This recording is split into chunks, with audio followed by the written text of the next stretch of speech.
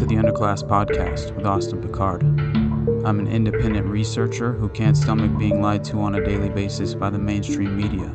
While we live in a fracturing society launched into parallel realities, falling perfectly onto the two sides of the political spectrum, I remain in the underclass.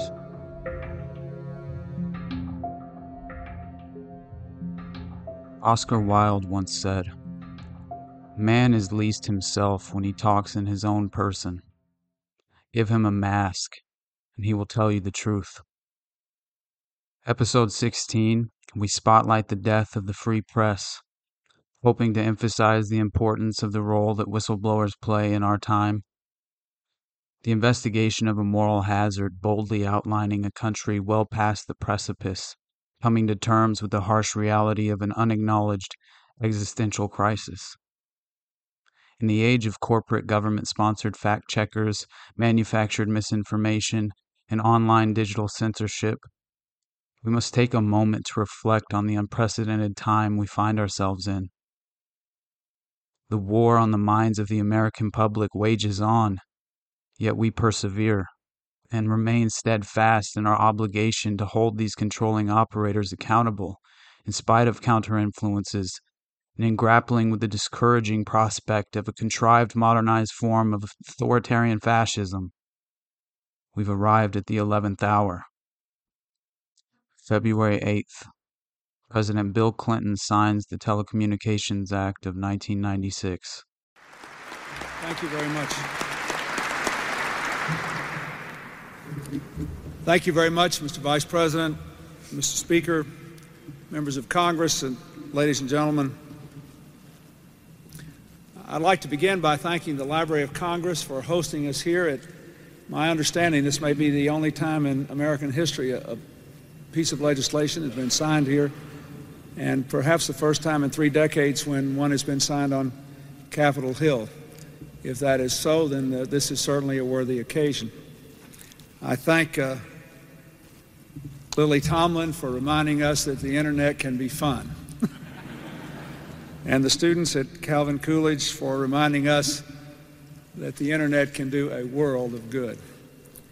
I thank the Vice President who fought for this bill for so long on behalf of the American people. And I thank the members of Congress in both parties, starting with the leadership, who believed in the promise and the possibility of telecommunications reform. I thank the vast array of interest groups who had sometimes conflicting concerns about this bill, who were able to work together and work through them so that we could move this together. This law is truly revolutionary legislation that will bring the future to our doorstep. In the State of the Union just a few days ago, I asked the Congress to pass this law, and they did with remarkable speed and dispatch. Even the years that were spent working on it were a relatively short time, given the tradition of congressional decision-making over major matters. This historic legislation, in my way of thinking, really embodies what we ought to be about as a country and what we ought to be about in this city. It clearly enables the age of possibility in America to expand, to include more Americans. It will create many, many high-wage jobs. It will provide for more information and more entertainment to virtually every American home. It embodies our best values by supporting the kind of market reforms that the Vice President mentioned, as well as the V-chip. And it brings us together, and it was passed by people coming together. This bill is an indication of what can be done when Republicans and Democrats work together in a spirit of genuine cooperation to advance the public interest and bring us to a brighter future. I guess that's one way to describe a government-backed corporate takeover of an entire industry while paving way to a state-sponsored media monopoly. Investigative journalist Michael Corcoran would put it a bit differently in an article at truthout.org, claiming that the legislation was essentially bought and paid for by corporate media lobbies, as fairness and accuracy in reporting described it, and radically opened the floodgates on mergers. The negative impact of the law cannot be overstated. The law, which was the first major reform of the telecommunications policy since 1934, according to media scholar Robert McChesney, is widely considered to be one of the 3 or 4 most important federal laws of this generation. The act dramatically reduced important Federal Communications Commission (FCC) regulations on cross-ownership and allowed giant corporations to buy up thousands of media outlets across the country, increasing their monopoly on the flow of information in the United States and around the world. Never have so many been held incommunicado by so few, said Eduardo Galeano, the Latin American journalist, in response to the act. Almost 30 years later, the devastating impact of the legislation is undeniable. About 90% of the country's major media companies are owned by 6 corporations. Bill Clinton's legacy in empowering the consolidation of corporate media is right up there with the North American Free Trade Agreement and welfare reform as being among the most tragic and destructive policies of his administration. The Telecommunications Act of 1996 is not merely a regrettable part of history. It serves as a stern warning about what is at stake in the future.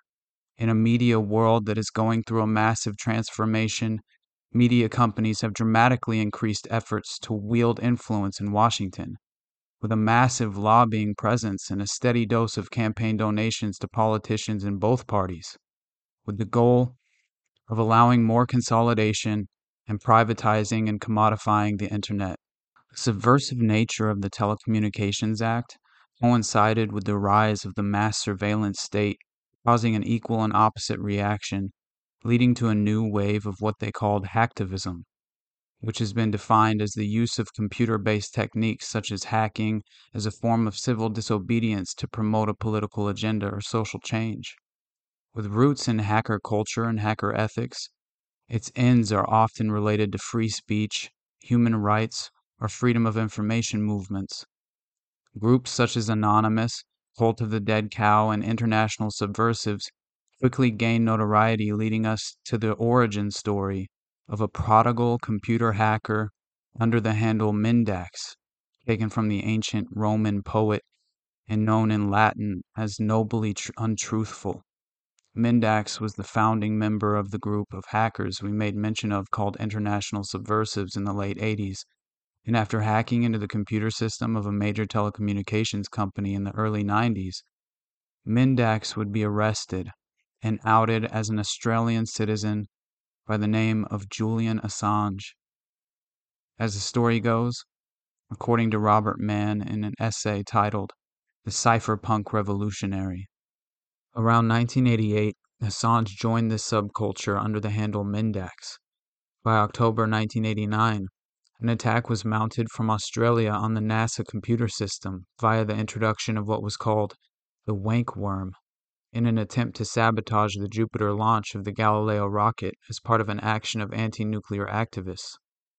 No one claimed responsibility for this attack, which is outlined in the first chapter of the 1997 book Underground. In an article he later published in the left-wing magazine Counterpunch, Assange would claim the wankworm attack was the origin of hacktivism. In a Swedish television documentary, Wiki Rebels, made with Assange's cooperation, there are hints he was responsible. Mindax formed a closed group with 2 other hackers, Trax and Prime Suspect. They called themselves the International Subversives. According to Dreyfus, their politics was fiercely anti-establishment, their motive, adventure and intellectual curiosity, their strict ethic, not to profit by their hacking or to harm the computers they entered. Mindax wrote a program called Sycophant. It allowed the international subversives to conduct massive attacks on the U.S. military. The list of the computers they could recall finding their way into read like a who's who of the American military-industrial complex. Eventually, Mindax penetrated the computer system of the Canadian Telecommunications Corporation, Nortel. It was here that his hacking was first discovered.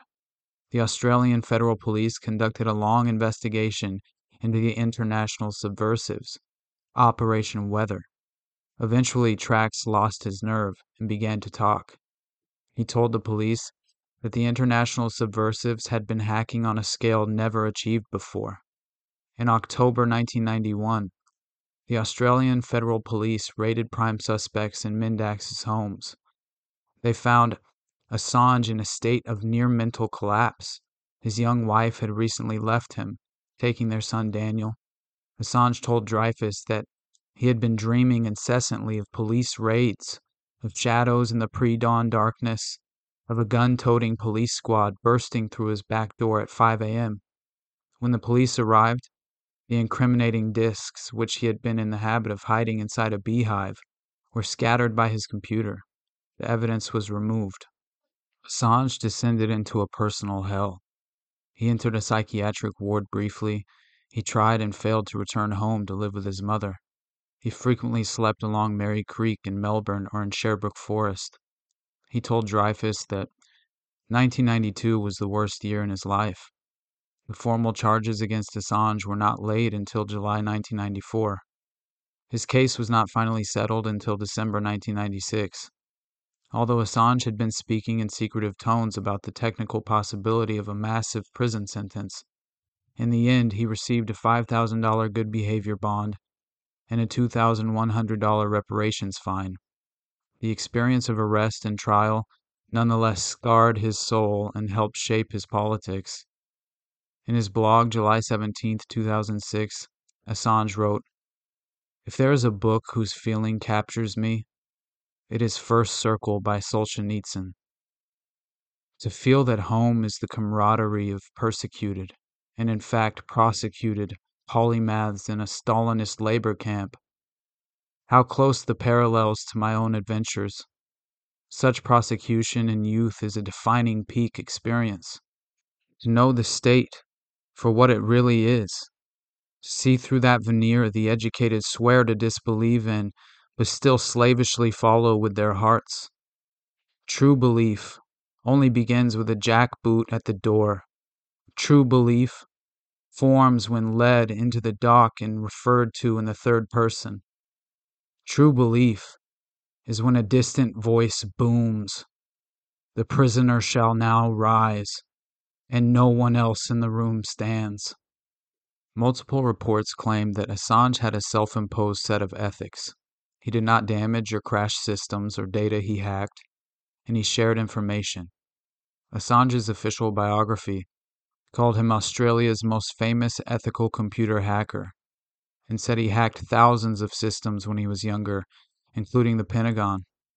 In late 1992, a group formed that met monthly in the San Francisco Bay Area at a company owned by John Gilmore called Cygnus Solutions. At one of the first meetings, a member by the name of Judith Milhon came up with the name cypherpunk as a play on words, and this group would prove to be influential in the life of Julian Assange, in a way cultivating his preconceived ideas in political philosophy.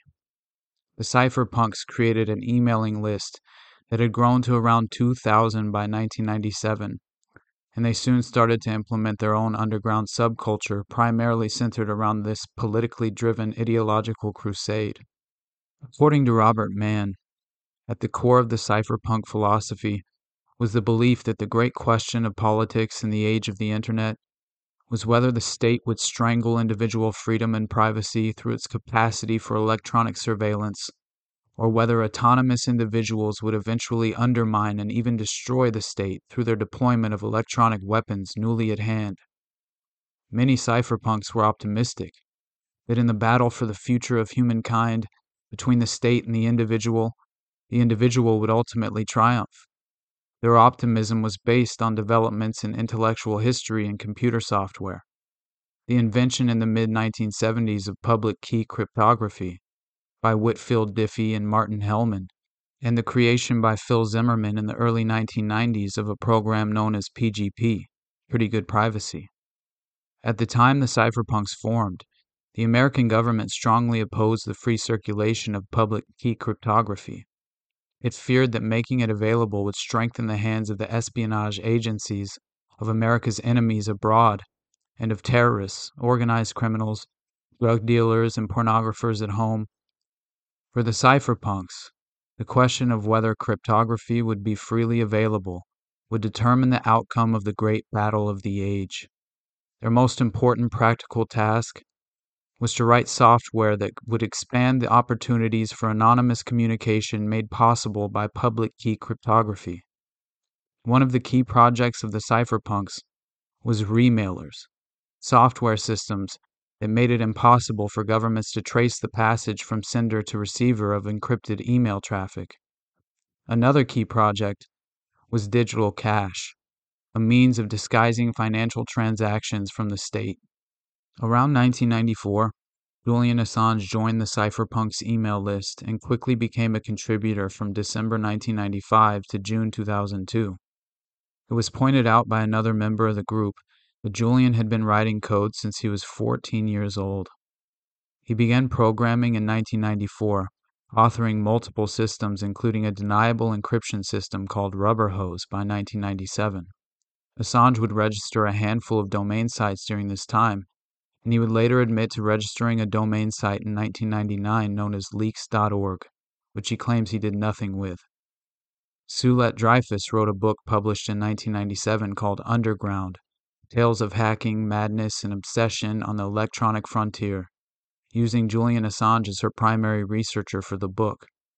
The plot describes the exploits of a group of Australian, American, and British black hat hackers during the late 1980s and early 90s. Dreyfus claims that Assange told her that he had acted as a conduit for leaked documents when fighting local corruption. Andy Greenberg is a technology journalist, former staff writer and contributor to Forbes magazine, who interviewed Julian Assange and asked, "How did you start to approach your leak strategy?" "When we started Suburbia in 1993, I knew that bringing information to the people was very important. We facilitated many groups. We were the electronic printer, if you like, for many companies and individuals who were using us to publish information.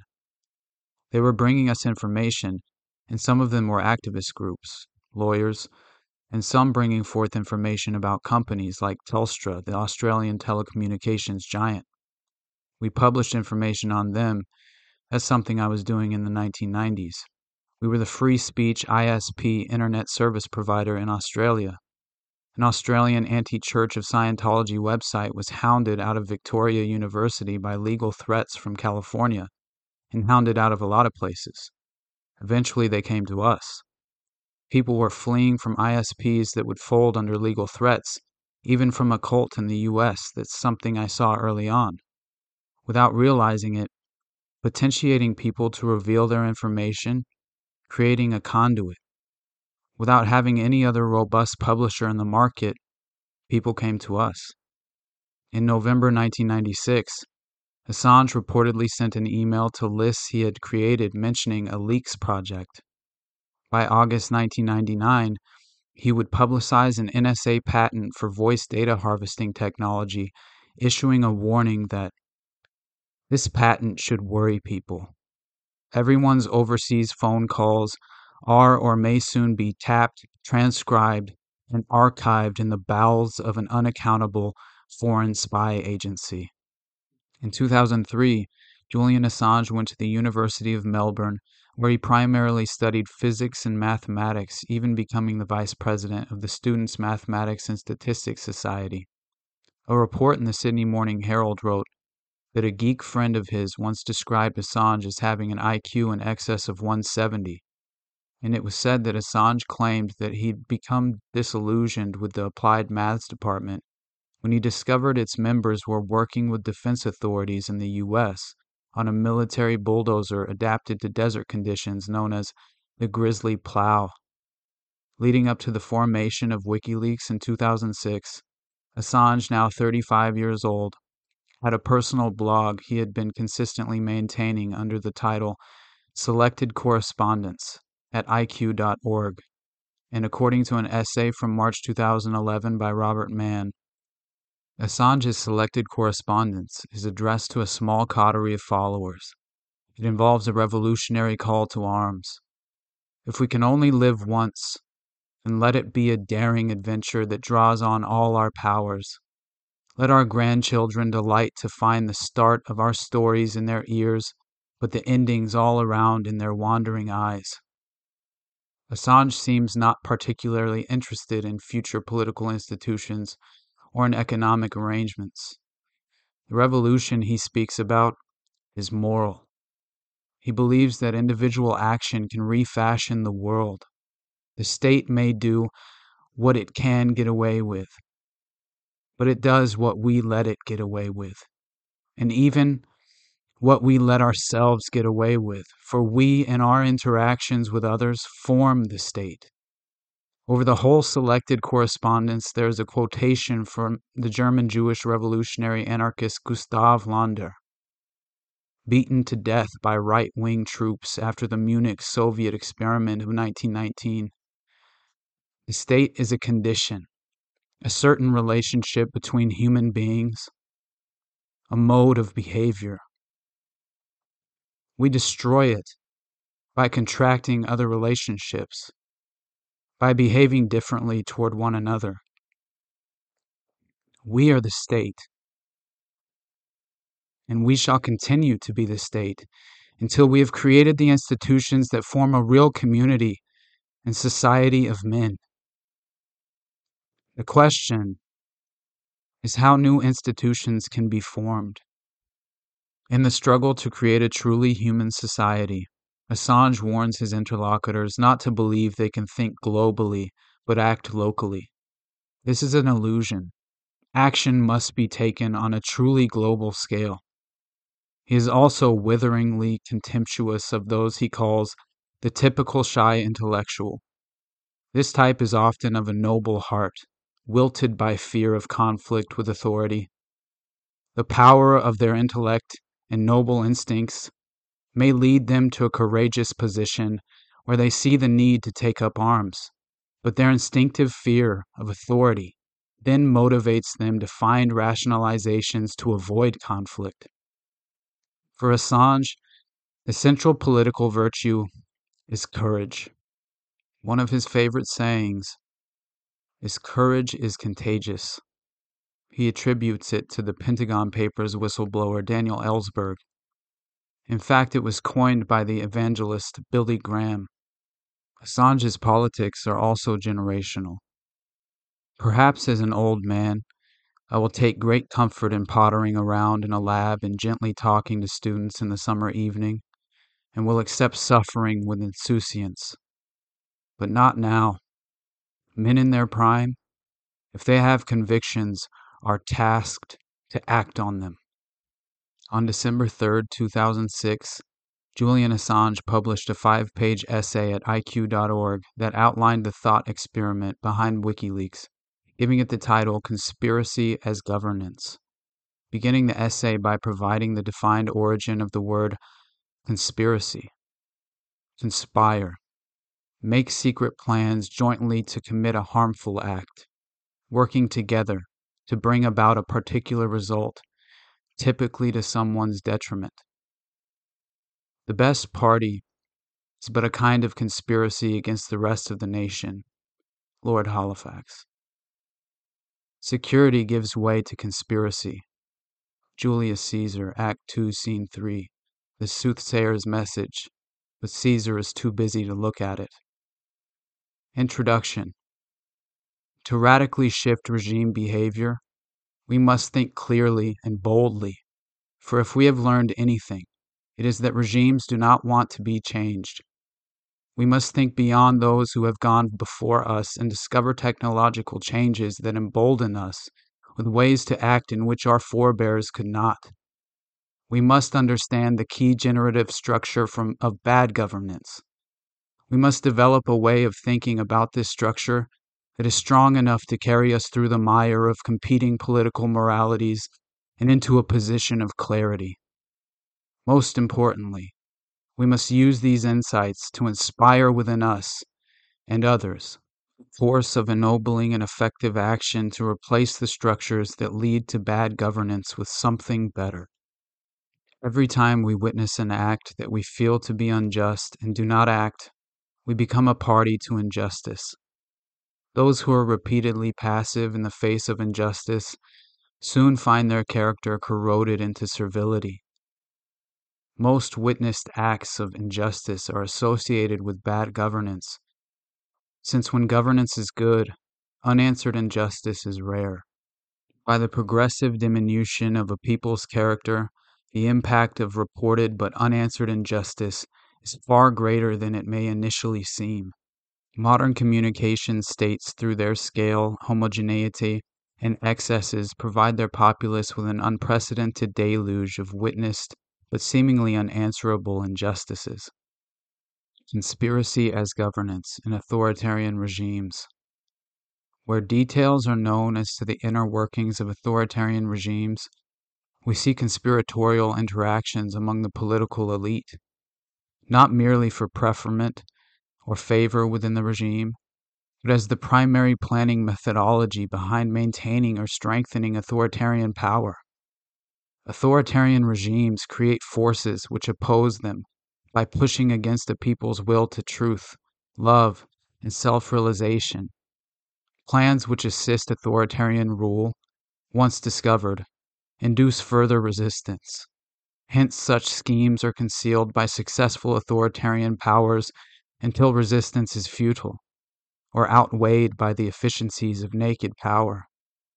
This collaborative secrecy, working to the detriment of a population, is enough to define their behavior as conspiratorial. He proceeds to quote Machiavelli.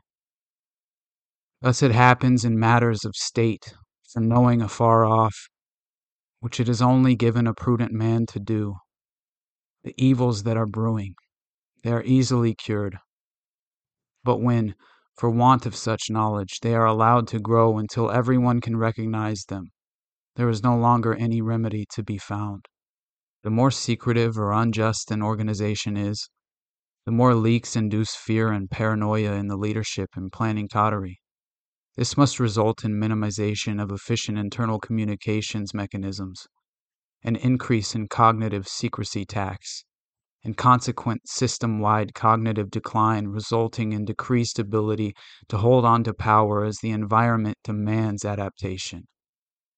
Hence, in a world where leaking is easy, secretive or unjust systems are non-linearly hit relative to open, just systems, since unjust systems, by their nature, induce opponents, and in many places, barely have the upper hand.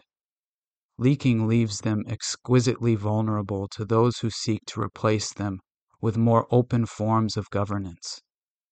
Assange concludes the essay with a section headlined, "An authoritarian conspiracy that cannot think is powerless to preserve itself against the opponents it induces." When we look at an authoritarian conspiracy as a whole, we see a system of interacting organs, a beast with arteries and veins whose blood may be thickened and slowed until it falls stupefied, unable to sufficiently comprehend and control the forces in its environment. Later, we will see how new technology and insights into the psychological motivations of conspirators can give us practical methods for preventing or reducing important communication between authoritarian conspirators, foment strong resistance to authoritarian planning, and create powerful incentives for more humane forms of governance. Clearly, by the time Julian established WikiLeaks in late 2006, he was almost purely driven by his passionate objection to state secrets and a strong appetite for revolution. On October 4th, he would register WikiLeaks.org in the US and reportedly chose the name due to his admiration of the Wikipedia experiment. He listed two names under the domain registration. One was his biological father, and the other was a man by the name of John Young, who was also a contributing member of the cypherpunks from the 90s electronic mailing list. John Young was a New York architect who also created a leaks website named cryptome.org in 1996. It remains active to this day, and when Julian reached out to John, he told him, "You knew me under another name from cypherpunks days. I am involved in a project that you may have a feeling for. The project is a mass document leaking project that requires someone with backbone to hold the .org domain registration. We expect the domain to come under the usual political and legal pressure. The policy for .org requires that registrants' names not be false or misleading. It would be an easy play to cancel the domain unless someone were willing to stand up and claim to be the registrant. At the time of the site's launch, he wrote to potential whistleblowers, "Our primary targets are those highly oppressive regimes in China, Russia, and Central Eurasia. But we also expect to be of assistance to those in the West who wish to reveal illegal or immoral behavior in their own governments and corporations." He quickly began to assemble an advisory board in order to gain legitimacy and credibility, even reportedly reaching out to legendary whistleblower Daniel Ellsberg, who had been responsible for leaking the Pentagon Papers that helped bring about the end to the Vietnam War. Assange told Ellsberg, "We'd like your advice, and we'd like you to form part of our political armor. The more armor we have, particularly in the form of men and women sanctified by age, history, and class, the more we can act like brazen young men and get away with it." Ellsberg responded by saying, "Your concept is terrific, and I wish you the best of luck with it." After starting the site on a computer in Australia, WikiLeaks decided to move their servers to Sweden due to its robust press protection laws. WikiLeaks had been relying solely on the voluntary labor of 4 staffers by the time they received their first batch of documents posted to the site in December 2006. A volunteer had mined over 1 million documents from an encryption network designed to allow users to transmit data anonymously. The site would find themselves in legal trouble after revealing the torturous conditions found in the U.S. military's detention facility at Guantanamo Bay through exposing their standard operating procedures. As a result of legal action in the U.S., the site was briefly shut down due to a legal injunction that would later be vacated because of First Amendment concerns cited by the judge, as well as questions about legal jurisdiction. WikiLeaks would continue exposing widespread corruption, extrajudicial killings, internet censorship lists, environmental crimes, even dragging Scientology kicking and screaming through the mud. In 2009, the UK chapter of Amnesty International would even give an award to WikiLeaks and Julian Assange for the distribution of the Kenya National Commission on Human Rights, KNCHR, the Cry of Blood report. By November 2009, WikiLeaks was back in the headlines when it released a batch of internal emails showing correspondence between climate scientists from East Anglia University's Climate Research Unit. ClimateGate, as it's referred to by many, has been pointed to as proof of a conspiracy to silence debate or conceal data on the subject of global warming through a compromised peer review process. The Gorgon's gaze would focus in on Julian, WikiLeaks, and its closest supporters by April 2010, after the released video footage from the gunner cam of a U.S. Apache military helicopter killing 18 civilians, including 2 Reuters reporters in Baghdad. This would be the first of the major revelations coming from the unprecedented Manning leaks that would subsequently include the Iraq and Afghan war logs, as well as the release of the U.S. diplomatic cables. This marked the beginning of the end for Julian Assange, who told reporters while responding to the recent attacks on him and the organization, "We always expect tremendous criticism. It is my role to be the lightning rod, to attract the attacks against the organization for our work. And that is a difficult role. On the other hand, I get undue credit." Julian spoke with the Turkish broadcasting service TRT World Now on the actual mission of the transnational elite in Afghanistan, as well as sitting down with The Guardian on July 26, 2010, speaking on the disclosure of the Afghan war logs. Because the goal is not to completely subjugate Afghanistan. The goal is to use Afghanistan to wash money out of the tax bases of the United States, out of the tax bases of European countries, through Afghanistan and back into the hands of a transnational security elite. That is the goal, i.e. the goal is to have an endless war, not a successful war. Hundreds of civilian deaths, a black unit to hunt down Taliban leaders, intelligence pointing to Pakistani and Iranian involvement in the insurgency. The US military's secret Afghanistan war logs provide the most revealing picture of the conflict so far. An hour-by-hour account emerges from 92,000 cryptic reports, each recording an incident involving NATO troops, a Taliban attack, or intelligence received. They were shared with The Guardian, The New York Times, and Der Spiegel by the whistleblower's website, WikiLeaks. Its founder, Julian Assange, explains why he made it public. If journalism is good, it is controversial by its nature. It is the role of good journalism to take on powerful abuses. And when powerful abuses are taken on, there is always a back reaction. So we see that controversy, and I believe that is a good thing to engage in. And in this case, it will show the true nature of this war. And then the public from Afghanistan and other nations can see what's really going on and take steps to address the problems. The significance of this material is both the overarching context, that is, it covers the entire war since 2004, and individual events which are also significant, or a thread of events.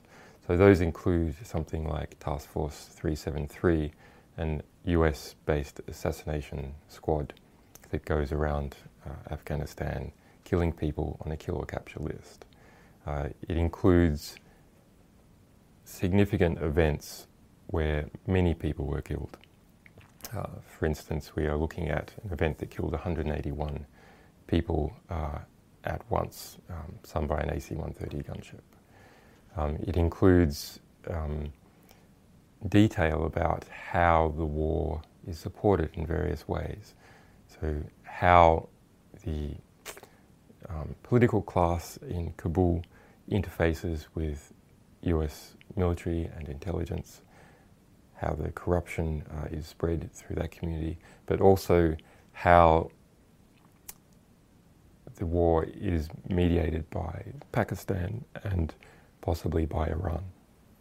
The nearest analogue is the Pentagon Papers, which was released in the early 70s. That exposed how the United States was prosecuting the war in Vietnam.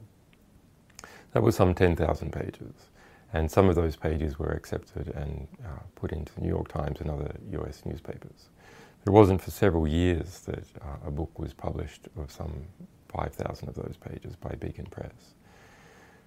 This situation is different in that it's not just more material and being pushed to a bigger audience and much sooner, if you like, everyone has the book, the whole lot at once, but rather that people can give back.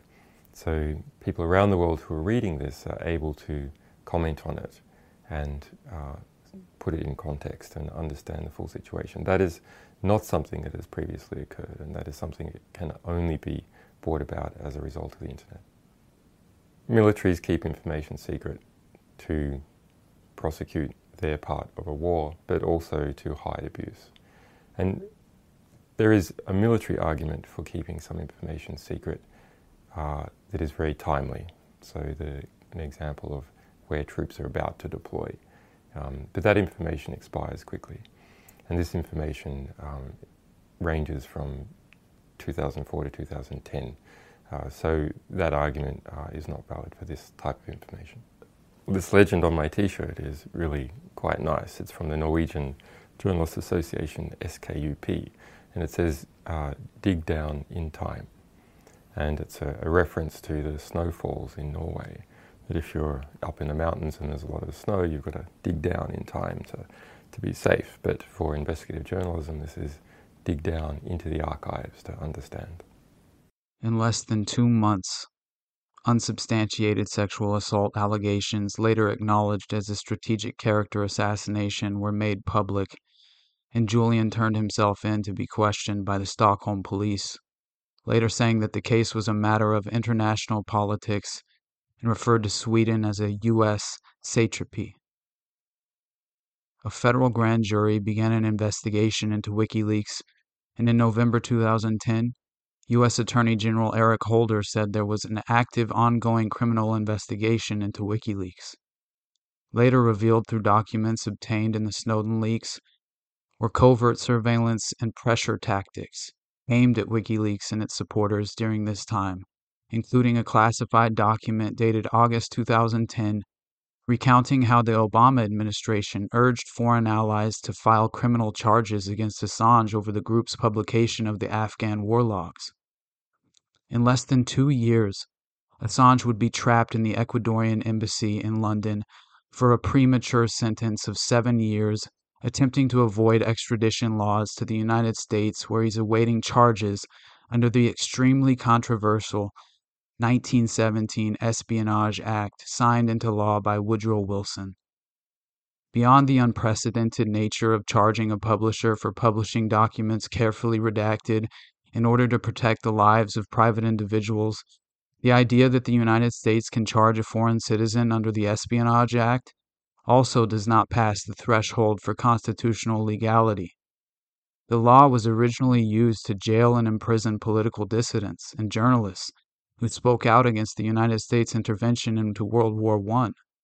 However, this broad, vague interpretation of the law being used to punish a publisher for publishing the truth is absolutely unheard of. The DOJ under the Obama administration would decide against handing down indictments on Assange, claiming it could not find evidence that Julian's actions differed from those of a journalist. The New York Times reported that back-channel negotiations with the new Trump administration and Assange's lawyers had fallen through after attempting to achieve some form of immunity from prosecution due to the fact that Assange published the CIA's Vault 7 documents they requested be withheld from disclosure. In April 2017, CIA Director Mike Pompeo would call WikiLeaks a non-state hostile intelligence service. And in a Yahoo News report, according to former intelligence officials, in the wake of the Vault 7 leaks, the CIA talked about kidnapping or even assassinating Assange in the Ecuadorian embassy in London, which many believe accelerated the indictment in an effort to protect Assange after these concerned insiders alerted members of the House and Senate Intelligence Committees to the proposed plans. WikiLeaks reported on a corruption scandal in Ecuador implicating President Moreno in the scandal, who subsequently claimed that Assange had violated the terms of his asylum, expelling Assange from the embassy and finally placing him into the hands of the UK police.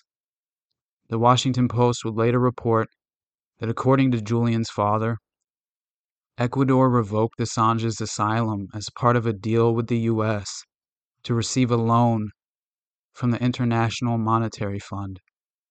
When Julian Assange founded WikiLeaks, he put together a descriptive vision of what WikiLeaks would hopefully achieve and represent, releasing a public statement in January of 2007 that read, "Principled leaking has changed the course of human history for the better.